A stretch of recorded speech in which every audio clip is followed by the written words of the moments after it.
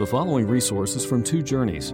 Two Journeys exists to help Christians make progress in the two journeys of the Christian life, the internal journey of sanctification and the external journey of gospel advancement. We do this by exporting biblical teaching for the good of Christ's church and for the glory of God. Please visit twojourneys.org for more resources. All right, for the second week, we get to look at a magnificent text of Scripture. The supremacy of Christ is our theme this morning. Could there be a better one? Could there be a greater theme to occupy our attention this morning than this one, the supremacy of Christ? And there was a phrase in particular that arrested me last night as I was looking over the text and thinking about it again. And I was reading also a Charles Spurgeon sermon on this same passage. And it really struck me. Look at verse 19. Speaking of Christ, for God was pleased to have all His fullness dwell in Him. Now, fullness is already a perfect and complete word, isn't it? Fullness, the fullness of God. The fullness of Him who fills the entire universe. Heaven, even the highest heavens, cannot contain God. It says in Jeremiah, can anyone hide in any secret place and I not see them? Do I not fill heaven and earth? Says God Almighty. The fullness of God, an infinite topic. But Paul, under the inspiration of the Holy Spirit, thought it insufficient, so he added another word. For God was pleased to have all His fullness dwell in Him. A double infinite blessing for us, therefore, to meditate on this today. Think about fullness. When you think about fullness, what do you think about? Maybe some of you inclined toward eating. Think about Thanksgiving, maybe. With a table laden with every kind of food you could want and 6 desserts besides. And a house filled with family and friends to enjoy it with you, a picture of completeness, of fullness. And sleepiness, too, afterwards.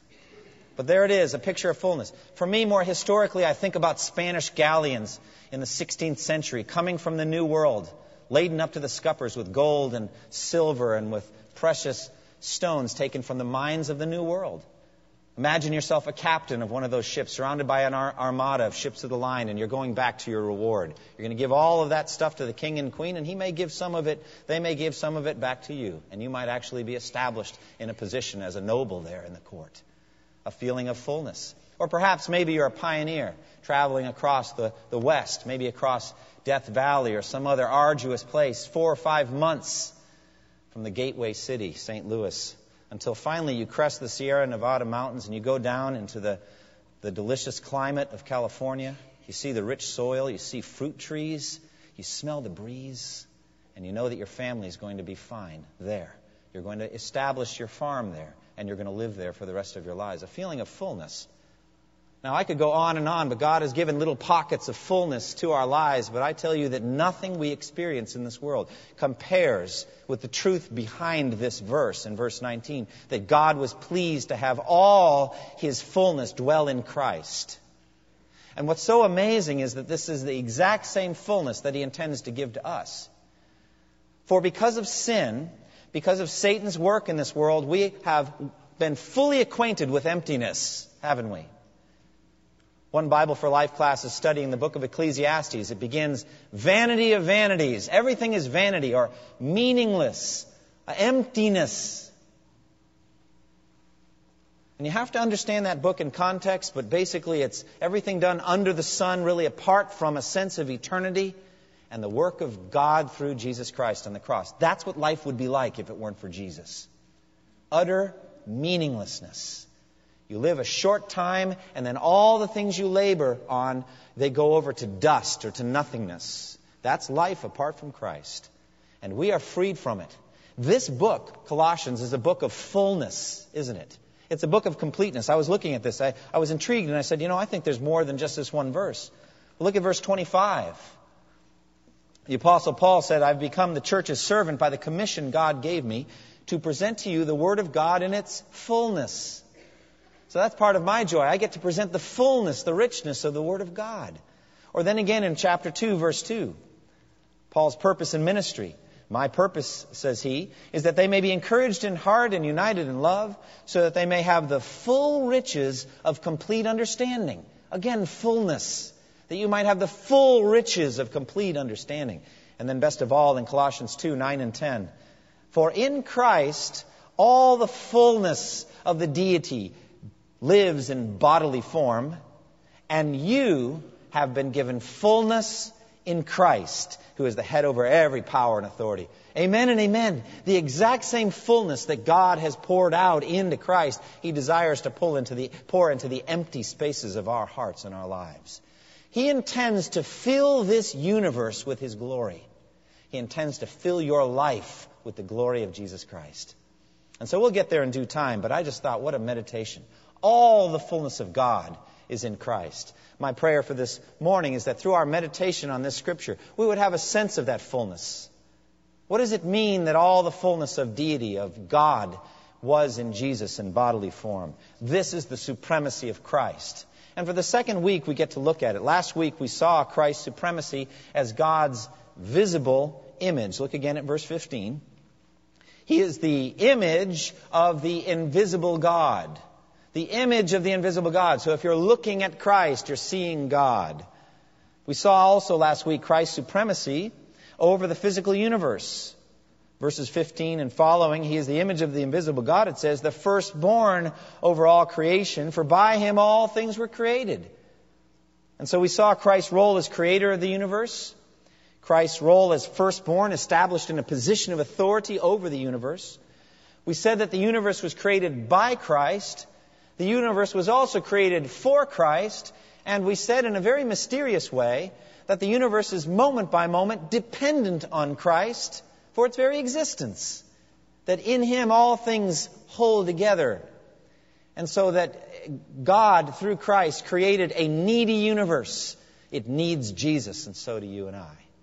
And we see the supremacy of Christ, or saw it last week, in His rulership over the spiritual universe as well. Again, the Colossian heresy was that Jesus is a created being, not fully God and not fully human.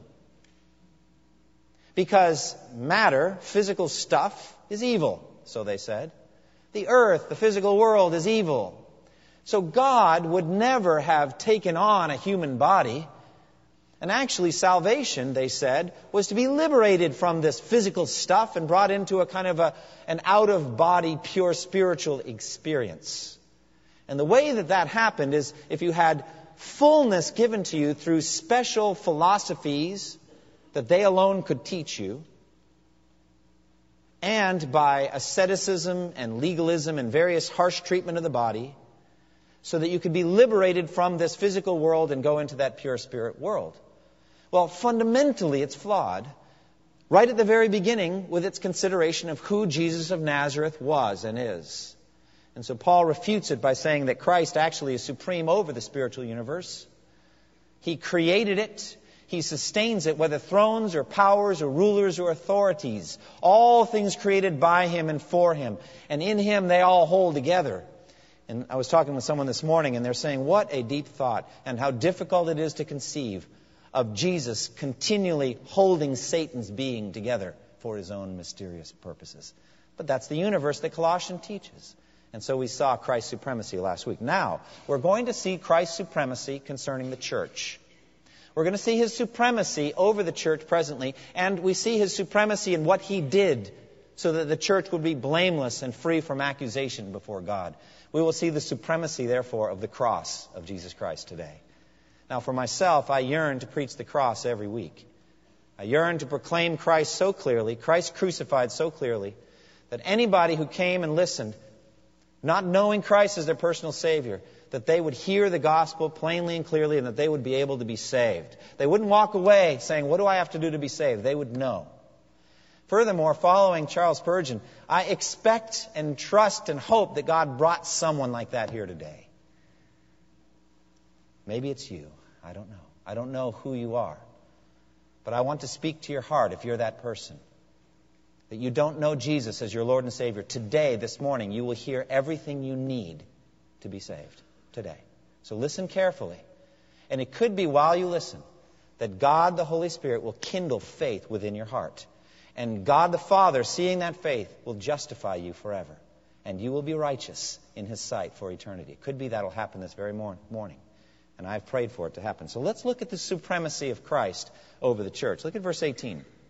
Speaking of Christ, He is the head of the body, the church. He is the beginning and the firstborn from among the dead, so that in everything He might have the supremacy. So Christ here is presented as the head of the church. Now, many different analogies are used for the church, the people of God, in the Bible. The body analogy used here is only one of them. There are actually many different ones. There's an image in 1 Peter 2 of the church as a holy temple. And we, like living stones, are built together into that holy temple. We're offering spiritual sacrifices constantly to God, a sacrificial image. And we're the temple, and we're offering also as the priesthood the sacrifices to God. In another sense, we are like a family of God. Jesus, like an elder brother. And He's not ashamed to be made like His brothers, so that in everything He might share with us. Even being tempted like we were, yet was without sin. So there's a sense of a family of God, with God as our Father. Or a royal kingdom, a sense that we are part of a royal kingdom. He the king, and we kings and queens under Him, rulers under His highest authority. We are a vineyard in another place. We are a flock with a shepherd tending us. We are a bride heading toward the day of our wedding. But this image of the body is used in a number of places. Used in 1 Corinthians chapters 12 through 14, a picture of the body, the church like a body. It's used in Romans 12, and it's used here in Colossians and also in Ephesians. Christ is the head of the body. Now, if the church is a body, what that means, as Christ is our head, is that He rules over it. He directs its movements. And all functions in the body exist to serve the head, and the head governs all. The heart beats when the signals go forth from the head. The lungs breathe when the signals go forth from the head. Christ is the head of the church. The scripture here also says that Christ is the source of the church. The word arche means beginning or source. So you think about the source of the river. If the church is like a river, then Christ is the source or the headwaters of the river. And the church flows forth. Now, we believe that God ordained the church in His mind before the creation of the world. It says in Ephesians that we were chosen in Christ before the creation of the world. And so, therefore, it is in Christ that we exist. Christ is the arche, the beginning of the church, because before the creation of the world, before there was any time, God the Father saw us in Christ. We could also say that in space and time, in the fullness of time, Jesus Christ, having taken on a human body, died on the cross, shed His blood for us. God raised Him from the dead on the third day.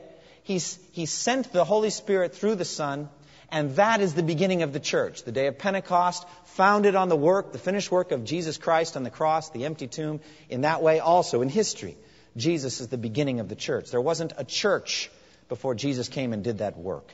And so Christ is the source of the church. He is also, it says, the firstborn from the dead. Though Christ was not the first to be resuscitated after death, actually many others, He Himself raised people from the dead, yet Jesus is still the firstborn from the dead.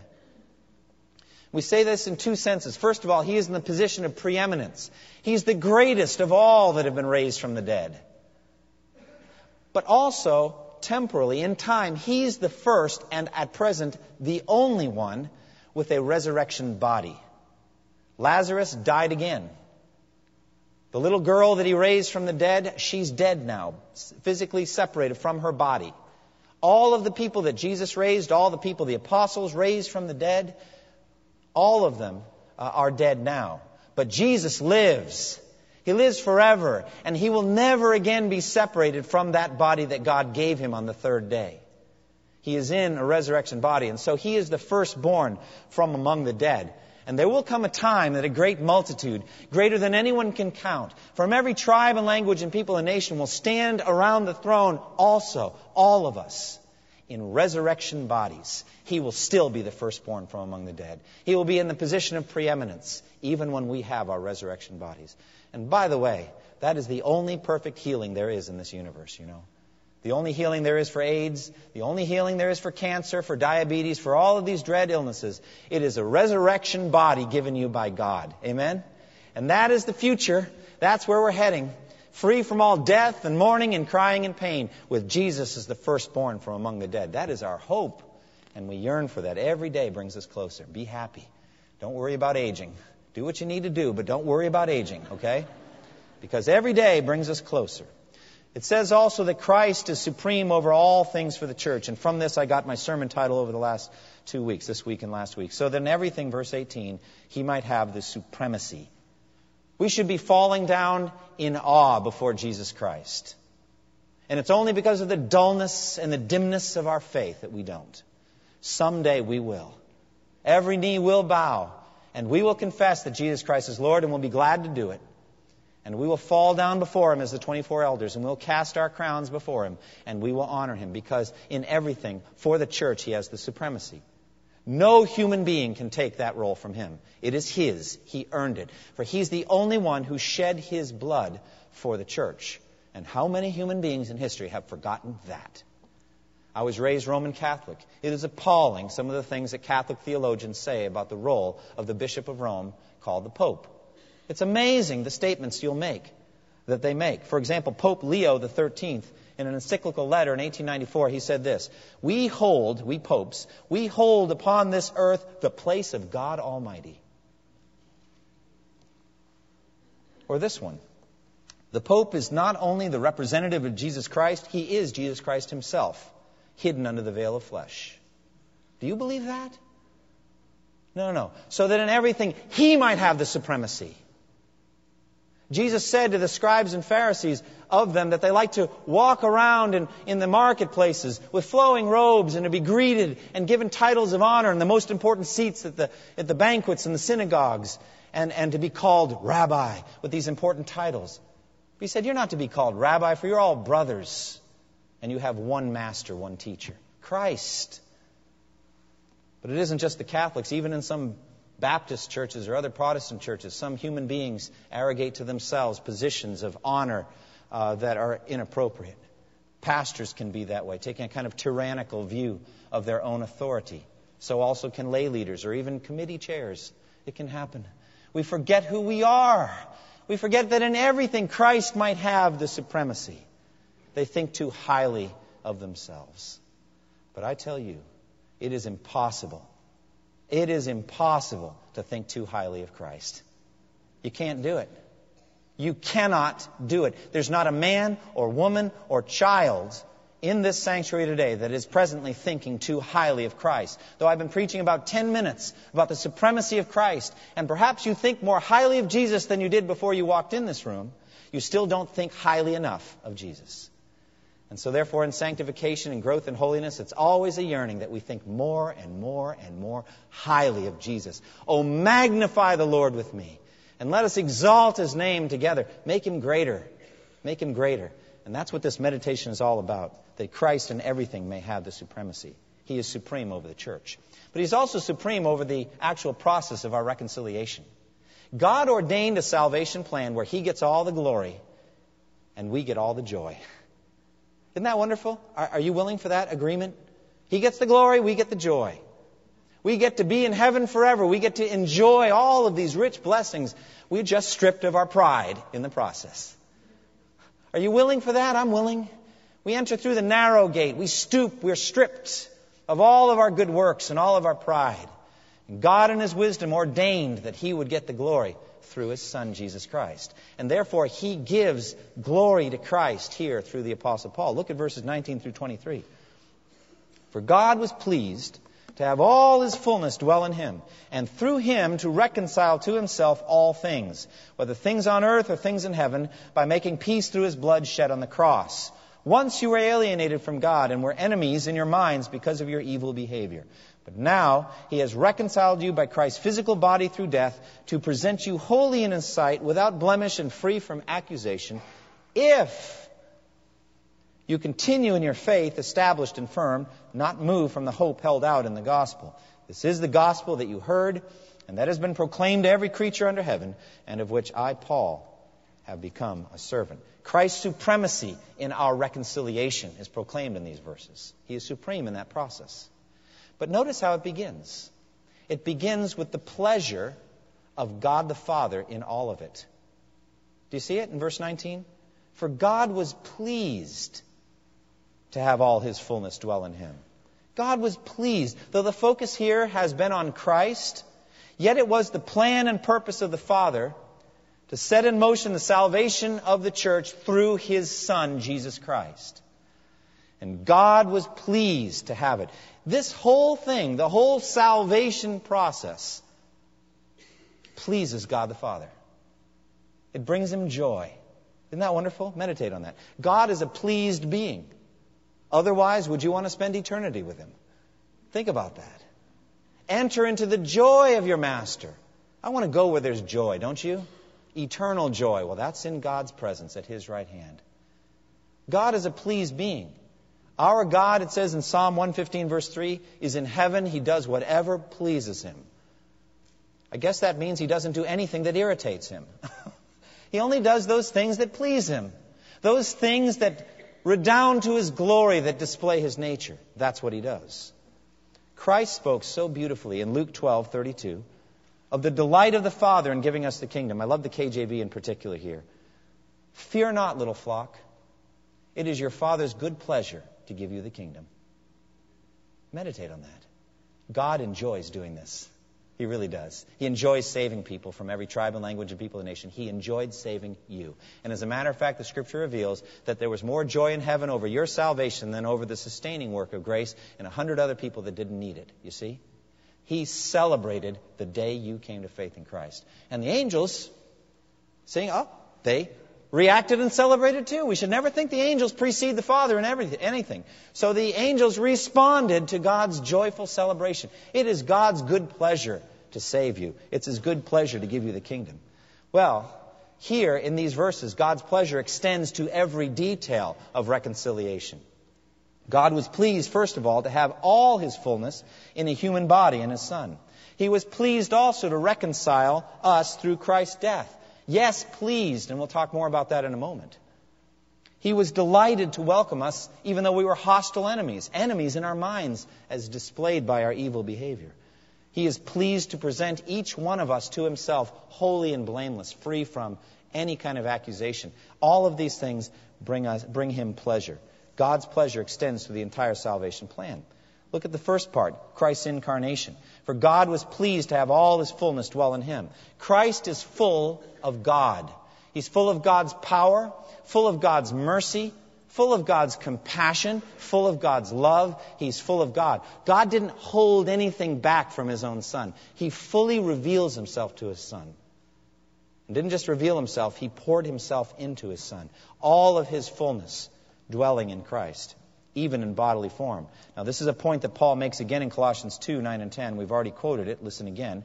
For in Christ all the fullness of the deity lives in bodily form, and you have been given fullness in Christ, who is the head over every power and authority. The Colossian heretics denied that Jesus was human. They denied that He had a body. Jesus had a body. He has a body now. And so therefore, if you had been walking along one of those dusty roads of Palestine, you could have shaken His hand, you could have put your arm around His shoulder, you could have looked Him in the face, you could have touched His beard. All of these things were part of His physical presence, and God was delighted for the incarnation. It is also foolishness to some people, isn't it? As we mentioned last week, foolishness to Thomas Jefferson, foolishness to so many unbelievers that God could take on a human body. But God was pleased to do it. Secondly, we see also God's glorious plan for a comprehensive reconciliation. Verse 20, and through Him to reconcile to Himself all things, whether things on earth or things in heaven. The word reconciliation is potent, isn't it? It has to do with broken relationships. It has to do with things that were together that are now blown apart. And the most explosive power there's ever been in the universe is sin. Greater than any fertilizer bomb that blew up half of a building somewhere. You've seen the pictures like in Oklahoma City and all that. The effects of a bomb like that is nothing compared to what sin has done in the universe. Nothing. All of the broken relationships there's ever been, all of the wars, all of the conflicts, and that bombing included in all of that part of sin. And it's amazing, therefore, the healing and the pulling together work of Jesus in the cross. Taking these particles that have been blown apart and drawing them back together to be reconciled to God. Reconciled and brought back into a right and sweet relationship with God. How wonderful is that? The universe itself, the physical universe, was cursed, estranged in some sense from God's original pattern, subjected to frustration by human sin. And so the present creation is groaning, it says, as in the pains of childbirth, until it can be liberated from its bondage to decay and brought into the glorious freedom of the children of God. So the physical world needed to be reconciled, so also human beings. God's marvelous plan, therefore, is to reconcile all things back to himself. Now, don't misunderstand. This is not teaching universalism. It's not teaching that hell will be empty. It's not in any way teaching the reconciliation of Satan and God. They will not be reconciled. But rather, reconciliation of all categories of things, both visible and invisible. All of these things are being brought back together through Christ's work on the cross under one head, God. And so it says in 1 Corinthians 15, then the end will come when he, Christ, hands over the kingdom to God the Father after he has destroyed all dominion, authority, and power. For he must reign until he has put all his enemies under his feet. The last enemy to be destroyed is death. And when he has done this, then the Son himself will be made subject to him who put everything under him so that God may be all in all. Do you see how Christ is pulling everything back together? The opposite of the image of the Big Bang. All of these things pulled back together in Christ's redemptive work and handed back to the Father. Then Christ himself subject to the Father so that God may be all in all. And that is powerful. The most powerful work in history, therefore, is the work of Jesus Christ on the cross. And we see it in his blood. Look at verse 20. Through him to reconcile to himself all things, whether things on earth or things in heaven, by making peace through his blood shed on the cross.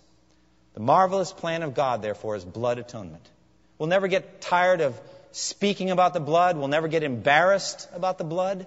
We must speak of the blood because this is the way that God humbles us, the way that God shows us our role. Because it was through human sin that this explosion happened. And therefore, since the wages of sin is death, it is only by the death of a man, Jesus, the blood shed on the cross, that all of this reconciliation can come about. And so it's through the blood shed on the cross. And therefore, let's go back to the beginning. God was pleased to shed the blood of his Son. This is holy ground, friends. I don't fully understand this. The things I'm about to say over the next 2 or 3 minutes, I don't fully understand them. I believe in my heart that they're true, but I don't fully understand it. How can God the Father be pleased to shed the blood of his own Son? How does he find pleasure in that? Most fathers would rather die than see their own sons die. They'd take the place of their sons. They don't want to bury their children. They would take great face great threats and great danger to save their children from death. I was speaking of this some time ago. I heard a story of a father who was with 2 other men and his teenage son fishing in Alaska. And their seaplane took on some water, frigid waters. And the 3 men made it to the shore, but the young man was not able to swim. His limbs were so stiff. So the father swam back out to be with his son. He didn't think he would be able to rescue him, and in the end he didn't. But he would rather be with him than live without him. Now, I can understand that. I'm a father of 5 children. I can understand a father that will sacrifice or lay down his own life to save his children. I don't understand a father that would act to kill his children except as a monster. I heard another story, and I've related it to you. I love reading work by Voice of the Martyrs and reading martyr stories, even modern martyr stories. And some time ago, I read this story by Richard Wurmbrand of a Romanian pastor, Pastor Florescu, who was arrested by the communist forces before the fall of communism and was being beaten and tortured in a cell that he would give up the names of his church members, who were the men and women that came and worshipped with him. And he wouldn't give in. And they would beat him, they would cut him with knives, they would bleed him, and then they'd put him back in his cell, and they would force large rats into his cell through a drain pipe at night, so that if he tried to sleep, they would gnaw on his flesh. So he basically had to beat the rats off all evening long, standing up the whole time. This went on for 2 weeks. They're beating him down, but he still won't give up the names until they bring in his 14-year-old son, Alexander, and they start beating him. And it's pretty clear that they mean to kill him. There's no question about it. And at this point, this man, Pastor Florescu, is so, just crazed with fatigue and pain and agony, mental anguish of watching his own son, who was a Christian, getting beaten probably to death. He said, I can't take it anymore, son. I've got to tell them what they want to know. And his son, I'll never forget this, he said, Father, don't do me the injustice of making me the son of a traitor to our Lord Jesus Christ. And so he held back while his son was tortured to death. Blood spattering the walls and the ceiling. Tortured to death. I can understand a father like that, but a father who will do the torturing, I don't understand. And yet, this is what the Scripture says. Isaiah 53:10, it says, the Lord was pleased to crush him and cause him to suffer. And though the Lord makes his life a guilt offering, he will see his offspring and prolong his days, and the will of the Lord will prosper in his hand. Here's the thing. Jesus died on the cross. As he saw the cross coming toward him, it was for the joy set before him that he endured the cross, despising its shame. There was nothing in the process that he delighted in. It was in the product that he delighted in. And so also I understand the Father's pleasure in crushing his Son. There's no pleasure in the thing itself, but there is eternal pleasure in what it produced in your life and mine. The Lord was pleased to do it. He was pleased to shed the blood of his Son. He was pleased to pour out his active wrath on his own Son. He was pleased to go through the process of having his only begotten Son cry out, my God, why have you forsaken me? He was pleased to listen to that. Being omnipotent still, not exert any power toward rescuing his Son, but only pour on the wrath more until Jesus spoke the words ending it, it is finished. And then it was done. And God was pleased to do it. Not the process, my friends, but so that you and I could stand before him blameless and unafraid and unashamed at his coming, that we might spend eternity in his presence. We sinners, we who are at one point alienated from him and hostile enemies in our minds because of our evil behavior, we were the ones he rescued and he saved us. Like I said, it's holy ground, and I cannot fully understand it, but it's what the Scripture teaches. And I think you and I ought to spend time meditating on the infinite journey of our reconciliation. We were at one time hostile to God. We were dead in our transgressions and sins. We weren't basically good people. I know you said you were. I'm basically a good person. No, you aren't. No, you weren't. You were dead in your transgressions and sins, and so was I. But we are the kind of people that he saved. We are the ones. Look what the text says, verse 21. Once you were alienated from God and were enemies in your minds because of your evil behavior. The mind of the flesh, it says in Romans, is death. We displayed this internal hostility to God by disobeying his commands. We broke all of the 10 commandments. Whether you actually murdered someone or not, whether you actually committed adultery or not, Jesus said that if you've been angry at someone, you've murdered them in your heart.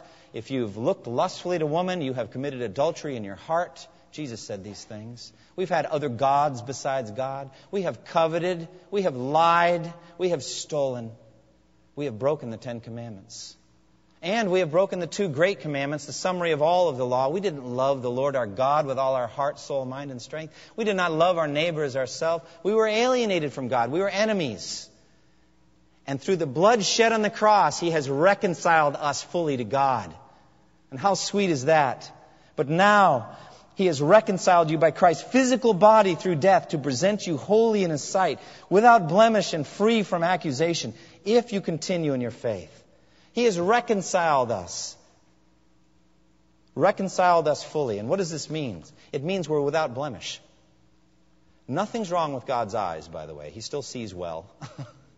Even though he's the Ancient of Days, he still sees as well as he ever did. His eyes are still pure to look on evil. He can't look at it, and yet he gazes on you and says, my beloved. How does he do that? It's the intervening blood shed on the cross for you. It's the perfect righteousness with which you are now clothed. You have been reconciled to God, fully reconciled, and you are free from accusation. Satan's going to be quite busy on Judgment Day, trust me. He will not have any time to fling accusations your way. You are free forever. Who shall bring any charge against those whom God has chosen? It is God who justifies. Who dares condemn? We are free from accusation. If. Does that word bother you, by the way? If. There's a condition to all of this. If you continue in your faith, established and firm, not moved from the hope held out. If you continue. You say, well, now wait a minute, Pastor, I thought you were one of those that believes in once saved, always saved. I thought you can't lose your salvation. You mean I have to kind of keep doing things? Well, it does say if, doesn't it? If you continue, I say then you have been saved. That's the way I look at it. If you continue. Some people look on salvation, I was saying to the new member class this morning, look on salvation like one of those acrylic dried flower paperweights, you know. Eternally beautiful, you know, never changes. Beautiful purple flowers inside an acrylic casing. They look on their faith that way. That is not biblical. God has given you a plant. It needs nourishment. It needs sunshine and water, or it will die. All He's saying is that what the plant needs, it will get. He will nourish your faith until the day you need it no longer. When faith becomes sight and you don't need faith anymore, you will see Him face to face. He will nourish it, because He who began that good work in you will what? He will carry it on to completion. So you must continue. You must keep coming to church. You must keep reading your Bible. You must keep praying. You must keep obeying and following the indwelling Spirit as He leads you. You must, if you want to be finally saved in the end. Now, what application do we take from all of this? First of all, have you trusted in Christ? Did God bring you here today as the answer to my prayer? Lord, please bring someone here who is not saved. Please bring someone here who needs to hear this gospel. I told you would hear everything you needed to be saved. You've heard it today. Jesus is the Son of God. He died on the cross. He shed His blood under the wrath and curse of God Almighty to free us from all of the guilt that we deserve for our transgressions of His law. You've heard all of that. There is ample free grace available for you. Trust in Christ. Trust in Him. All you need to do is turn to Jesus right now in your heart and say, Jesus, I can't survive Judgment Day without You. Please save me from my sins. Save me now that I might have eternal life. For those of you who have already made that commitment, you're in the if stage now. If you continue. Are you continuing? Are you continuing to feed your faith with the Word of God?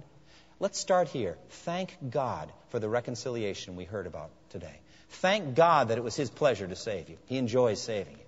Thank God for it. Feed your faith and talk to yourself. Preach to yourself. Preach to yourself. Say, I am forgiven. I am forgiven. I'm reconciled. God is at peace with me. I stand in the righteousness of Jesus right now. I can't be more righteous in God's sight than I am right now in Jesus. He has forgiven me. On Judgment Day, I will stand blameless and unafraid. I am forgiven. Say that to yourself and thank God for it. And then feed your faith. Learn to trust Christ for more and more in the future. Step out in faith. At the end of this, he says that he has become a servant of the gospel. Step out in faith and become a servant of the gospel. There are people surrounding us right now who are not reconciled to God. Do you have a ministry to them? Do you open your mouth and say anything about these wonderful truths we've been looking at today? Do you have a ministry? Oh, it was a great week at First Baptist Church this week. A wonderful new ministry called Jobs for Life started. You may have heard about it. We have some wonderful dedicated servants that have worked hard to make this thing happen. We had our first time on Thursday evening. It's a Bible-based curriculum helping people to get and keep jobs based on teaching of Scripture. These are unbelievers that are coming into our church on Tuesdays and Thursdays to be trained by some wonderful people, members of this church, and how to get and keep a job. And there's the promise of some companies out here that are eager to hire graduates of this program. That's the attraction to them. We're hoping they'll find an even greater attraction, though, Jesus. We want them to find Christ. What would it profit a man or woman to get a job and lose their soul? All right? Yes, they need a job, and we want to help them with that. It's Christ-like to minister to temporal needs. But we need some laborers for that harvest field, friends. We had 14 students on Thursday evening, 9 women and 5 men. And we need mentors who will build relationships with these folks and help them through the first few months, many months perhaps, of their job. And more than that, get to know them in Christ and lead them to faith in Christ perhaps and disciple them after they've come to faith in Christ. I'd like to see some of them baptized right up here. All right? If that ministry doesn't appeal to you, that's fine. All right? One part of the body is a toe, another a hand, another an eye. We have different functions. You should care and pray. But what is your ministry? Are you a partner with Christ in the gospel? The Son of Man came to seek and to save what was lost. Are you involved in that? Are you a partner, a sharer in the gospel ministry? Close with me in prayer. Thank you for listening to this resource from twojourneys.org. Feel free to use and share this content to spread the knowledge of God and build His kingdom. Only we ask that you do so for non-commercial purposes and in accordance with the copyright policy found at twojourneys.org. Two Journeys exists to help Christians make progress in the two journeys of the Christian life, the internal journey of sanctification and the external journey of gospel advancement. We do this by exporting biblical teaching for the good of Christ's church and for the glory of God.